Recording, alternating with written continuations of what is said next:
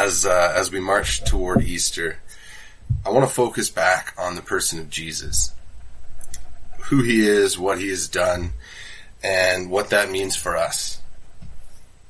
And if you read the title for today's sermon, we're calling it the Extravagant Welcome, the remarkable opportunity that we have in life because of who Jesus is and what he has done.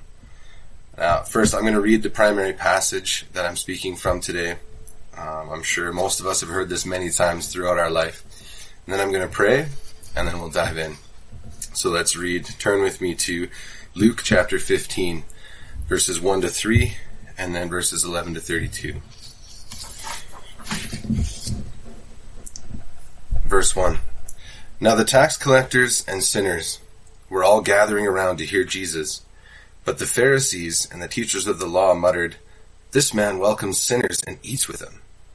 Then Jesus told them this parable. Now he tells a couple quick stories here, the one about a lost sheep and another one about a lost coin. But we're skipping to verse 11 today to focus on the story of the lost son. So here, Luke 15, verse 11, Jesus continued, "There was a man who had 2 sons. The younger one said to his father, 'Father, give me my share of the estate.' So he divided his property between them. Not long after that, the younger son got together all he had, set off for a distant country, and there squandered his wealth in wild living. After he had spent everything, there was a severe famine in that whole country, and he began to be in need. So he went and hired himself out to a citizen of that country, who sent him to his fields to feed pigs. He longed to fill his stomach with the pods that the pigs were eating, but no one gave him anything. When he came to his senses, he said, 'How many of my father's hired servants have food to spare, and here I am starving to death?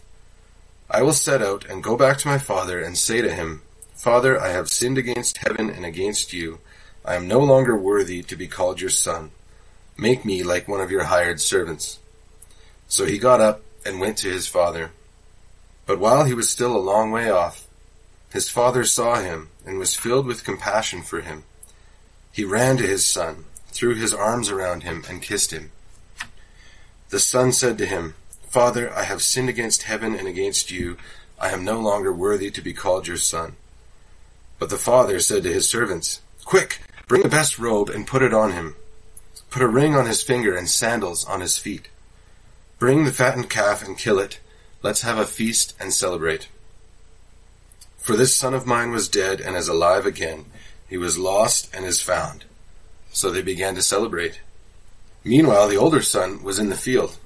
When he came near the house, he heard music and dancing. So he called one of the servants and asked him what was going on. 'Your brother has come,' he replied, 'and your father has killed the fattened calf because he has him back safe and sound.' The older brother became angry and refused to go in. So his father went out and pleaded with him. But he answered his father, 'Look, all these years I've been slaving for you, and I've never disobeyed your orders. Yet you never gave me even a young goat, so I could celebrate with my friends. But when this son of yours, who has squandered your property with prostitutes, comes home, you kill the fattened calf for him.' 'My son,' the father said, 'you were always with me, and everything I have is yours. But we had to celebrate and be glad, because this brother of yours was dead and is alive again. He was lost and is found.'" Let's pray. Heavenly Father, Lord, we love you. We thank you so much for the continued opportunity that we have week after week, day after day, really, to gather together, specifically in this context, as a church, as your body, the body of Christ, to gather together to worship you, to pray, to read from your word, to learn your truth. Lord, I ask that this morning it would be your words and not mine, that your truth would be evident, and that each one of us here gathering in person or watching at home online would leave with a renewed sense of your peace and renewed sense of your love in their life. I ask that you would bless each one here in Jesus' name. Amen. Sorry, I'm a little parched. But I don't know about you, but when I read that story the prodigal son, as we've come to call it, I always end up in the same place. I have this need to identify the good guys and the bad guys and run it through kind of like a movie in my head. I think of the younger brother as the bad guy in this scenario. And I think about people that I've come across or people that I know who I think would do the same thing if given the opportunity. But I never think of myself as that person. I suppose I always think of myself as the older brother, the one who gets upset at the way things go down. And I think he's got a good reason to be upset. He's really the good guy in this story. He's justified in his response. And I'd be like him, not the younger one. That's where I always end up. Now, Jesus made this story up kind of on the spot to make a point. So it is fictional in a sense. And that got me thinking, I myself have been writing a fictional novel for a number of years. I don't know if I'm ever going to finish it, but I'm working on it. And, well, it's not the same thing. Thinking about fiction, there's an unwritten rule for it that's basically, in order for it to be interesting, it must be believable.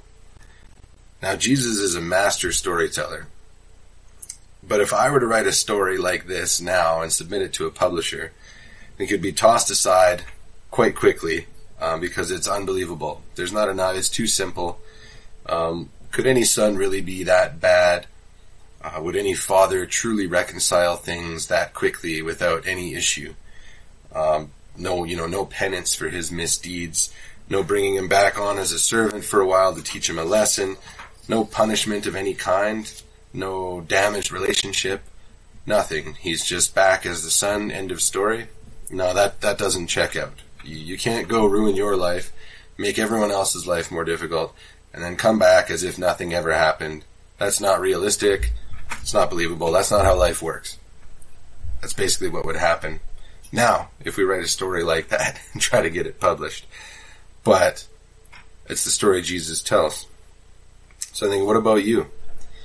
Can you think of people in your life, friends or, friends of friends, or simply movies you've watched or stories you've read where someone pulled an absolutely terrible move and got away with it? Or maybe they didn't get away with it. Perhaps justice was served, and in the end you felt that was the right way for things to turn out. Justice being served.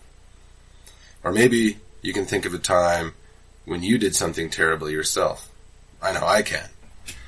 Did you get away with it? Or did you receive the justice that was deserved? All of our views, I think, on justice are skewed a bit by the culture we find ourselves in now. The younger brother in this story is a deeply broken, damaged individual. He's made some terrible choices, and he's suffering the natural consequences of those choices for a time. Now just think about how our society views those who are severely broken, people who are damaged many times by the choices that they've made. Think about how you view those people that are broken. Do you jump to the other side of the street to avoid passing by a homeless person? Do we avoid inviting certain friends or family around to gatherings or different get-togethers because of their problems? Or maybe because of their choices? Has someone hurt you and you've decided that they're no longer worthy of your time or love? Have we bought into North American society's comments that we just need to cut toxic people out of our lives completely in order to live our best life now? But that's not what God says about these same people. And that's not what he calls us to do as followers of Jesus. Even though Jesus made this story up to prove a point, and even though it seems impossible, or at least highly improbable, it turns out to be a true story. And you and I are actually the main characters. I know we'd all rather, at least if we're going to be a character in this story, we'd rather be the older sibling than the younger. The one with our life together and who obeys their father. But let's see what Jesus has to say about both types of people, as they were both in attendance that day, listening to him speak. Now, right off the hop, in Luke 15, verse 1, there's contention with Jesus here. It says, the tax collectors and sinners were gathering around Jesus to hear him speak. The Pharisees and teachers of the law have some beef with him over that. How dare he allow sinners to eat with him and hang out with him? Now, I can imagine Jesus rolling his eyes as they're muttering this under their breath. After all, he had already told them earlier when they complained about the exact same thing in Luke 5 verses 31 to 32. It's not the healthy who need a doctor, but the sick. I have not come to call the righteous, but sinners to repentance. So he tells them a couple of stories here first, and then he gets into the story of the lost son. And it seems unbelievable, not because it's complicated, but because it's so simple. A simple story for the simple people that he was speaking to that day. The people that the Pharisees and teachers of the law despised and referred to as sinners and lumped in with the tax collectors, the most hated people. The outcasts, really. People who were below them. But that's an issue Jesus is addressing by telling this story. Not only reaching out to the lowly, downtrodden, broken people there, but also those who thought that they were righteous enough the way they were. Those who, like me, believe the older brother at the end of the story is the good guy and in the right. So looking at verse 12 of Luke 15, the younger one says to his father, "Father, give me my share of the estate." So his property is divided between them. Now the younger brother, I will admit, is a bit of a punk here. He says, "Hey Dad, give me my stuff right now." So the dad does so without any comments, and then he watches as his kid sets off for a distant country. Imagine he's from Canada, and then he decides that he's going to take all of the money that his dad gave him and head over to Dubai for a wild party. And then verse 13 tells us he squanders his wealth in wild living. That's quite the party over in Dubai. He's clearly made some horrible decisions. He demands all of his inheritance from his dad. He kicks his family to the curb and takes off to live the high life. His wealth runs out, I would imagine, actually a lot quicker than he thought it would. And then famine hits the country that he's partying in. Suddenly, he can't even eat. And he tries to get a job, figure out a way to make some money. And he gets sent out to feed pigs. And verse 16 says, he longed to fill his stomach with the pods the pigs were eating, but no one gave him anything. Now, I would imagine he's getting paid something for his services, for feeding the pigs. But this is a little conjecture on my part, but with the famine in the country, I'm sure prices were high. He's probably still got some unhealthy habits, maybe some addictions, that take his resources as quickly as he can earn what little he can. And he hopes for someone to just give him something, somebody to just feed him. But no one gives him anything. Now this is where I see a real tie-in with what I see a lot today in our society. But your average person walks by this guy, this young man, wallowing in filth, begging for something from them. No one cares. This guy deserves what he's got. He's a loser. He's worthless. No one takes compassion on him. No one seems to care if he lives or dies. After all, if they give him some money, he'll probably just go and indulge in something that he's addicted to, something that's not what he needs. And isn't that a lot of what we see here, or even do ourselves? We see broken people on the street, families living in poverty, and very few people seem to care. Their decisions led them there. Let them figure it out. Let them get a job. But Jesus doesn't abdicate this young man of all responsibility. And I've got to give credit where credit is due. This young man realizes he's gone off the rails. Verse 17 to 19 here. When he came to his senses, he said, "How many of my father's hired servants have food to spare? And here I am starving to death. I will set out and go back to my father and say to him, 'Father, I have sinned against heaven and against you. I am no longer worthy to be called your son.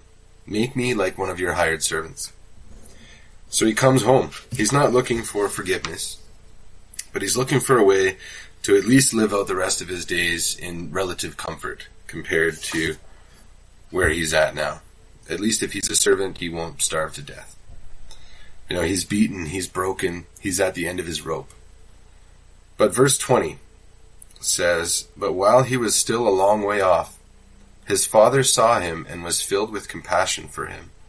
He ran to his son, threw his arms around him, and kissed him."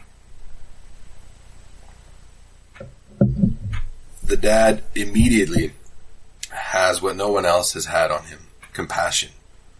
The young man tries to repeat his apology and asks to be hired as a servant, but the father will have nothing to do with that. He quickly calls to the servants, bring him the best robes, dresses him up as a wealthy person again, and throws a huge party, serves the best meat, the best food that they have, and it's quite the shindig, dancing, all of that. Now I want to pause here for a minute. As we come up on Easter, we remember what Jesus did for each of us as individuals. Because of his sacrifice, he restored our relationship with God. As we're told in Romans 3 verse 23, "For all have sinned and fall short of the glory of God." But then in John 1 verse 12, "Yet to all who did receive him, to those who believed in his name, he gave the right to become children of God."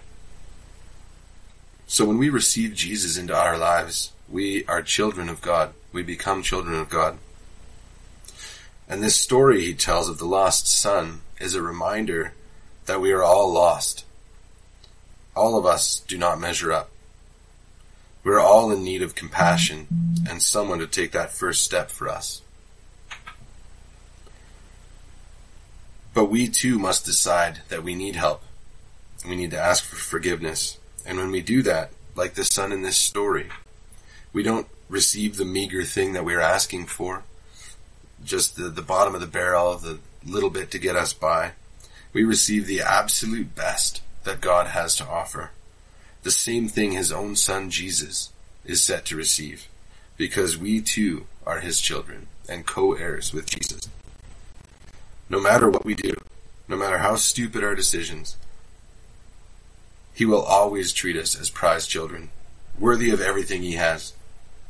Romans 8 verses 38 and 39 tell us, "For I am convinced that neither death nor life, neither angels nor demons, neither the present nor the future, nor any powers, neither height nor depth, nor anything else in all creation will be able to separate us from the love of God that is in Christ Jesus our Lord." So back to the parable. Luke 15 verse 25 here, and the following verses. I'm not going to read them again, but the older brother is out tending the fields. He's farming, he's working hard. He's probably been out there sun up to sundown every day. So he finishes up.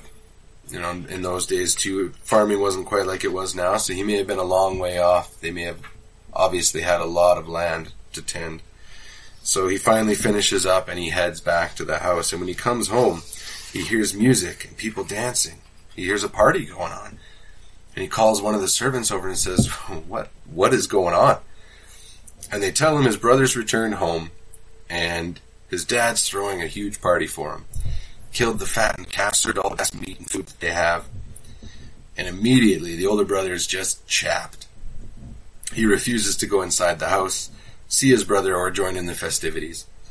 So his father, filled with the same love he has for his younger son, goes out to see his older son and plead with him to come inside and join them.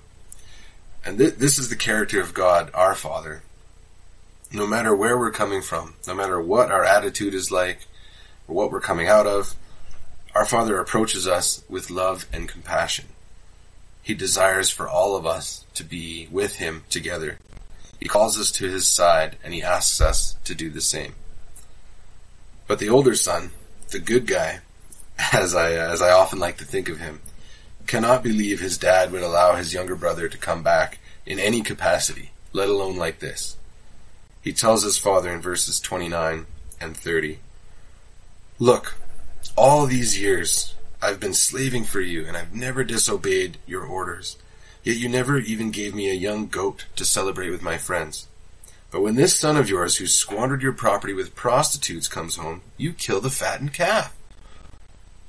And his father reminds him in the last 2 verses that he is always with him, and everything that he has is his son's. But they're celebrating now because the son that they lost is found again. He was broken and he's now been restored. And that's a cause worth celebrating. Now the older brother is irate because his father never gave him anything to celebrate with his friends. He feels he's been treated unfairly, and at first glance that does seem to be the case. But his father quickly reminds him that he never needed to wait for something to be given to him. He had everything at his disposal that was the father's the entire time. And he chose not to take advantage of it. He too was waiting for someone to give him something, albeit in a different context than the younger brother. But he never asked for it. He was expecting something to be given as a reward for him being a dutiful son. But when in fact it had already been given to him. And he just did not take advantage. So the older brother is not the good guy in this story. He's a lot like the Pharisees and teachers of the law. He believes he's perfect the way he is, and he's doing everything the right way, and he should be rewarded for that. Not realizing he already has access to his father and everything that is his father's, if he would but take that step himself. But Jesus told this story to sinners, about sinners and for sinners. That includes all of us. As I mentioned earlier, we are all sinners. We all fall short. Jesus Christ loves younger brothers and sisters, wayward souls, people who mess up royally and regularly. He pleads with the older siblings among us, those of us who seemingly have things a little more together, those of us who spend our time in our Father's house with our Father. He wants us to welcome the younger siblings home just as he does. His love is prodigious, and thus also should be ours. Now, Easter is a special time to remember what Jesus has done for us. The love he's lavished upon us and seeks to pass that same love on to others. It's a time to unashamedly love the wrecked and broken. But how can we love the wrecked and broken if we believe that that does not include us? Now, I came across a post on Instagram last week with a quote that's not attributed to anyone, at least that I could find, so I'll claim it as my own. Steve McComish. Just kidding. But here it is. Yes, Jesus hung out with prostitutes, drunkards, and outcasts. Here's the thing, though. By the time Jesus was done with these people, they weren't prostitutes, drunkards, or outcasts anymore. Jesus came to transform people, not indulge them. Following him is about surrender, not comfort. We are to align ourselves to his standard, not the other way around. That's why Jesus has this component of surrender built into the story. Not only does it showcase God's incredible love for his children, it reminds us of the need to come to our senses, as the prodigal son did, and surrender to our Father. The younger brother surrendered, not knowing if he'd be kicked out to the curb, or if he'd be allowed to be a servant for a time. He knew he could do nothing to resolve his situation on his own, but he stepped forward, submitting himself to whatever fate would befall. And it just so happened that what his father had in store for him was everything he could want and more. No matter what we've done or who we are, we receive the same welcome from God, our Father, when we take that step toward him in surrender. So let's examine our own hearts this Easter season. How can we love the wrecked and broken if we believe that that does not apply to us? Do we have an attitude or air of superiority over others? Maybe they've made some poor decisions, or maybe they were born into a situation that's not as nice as our own.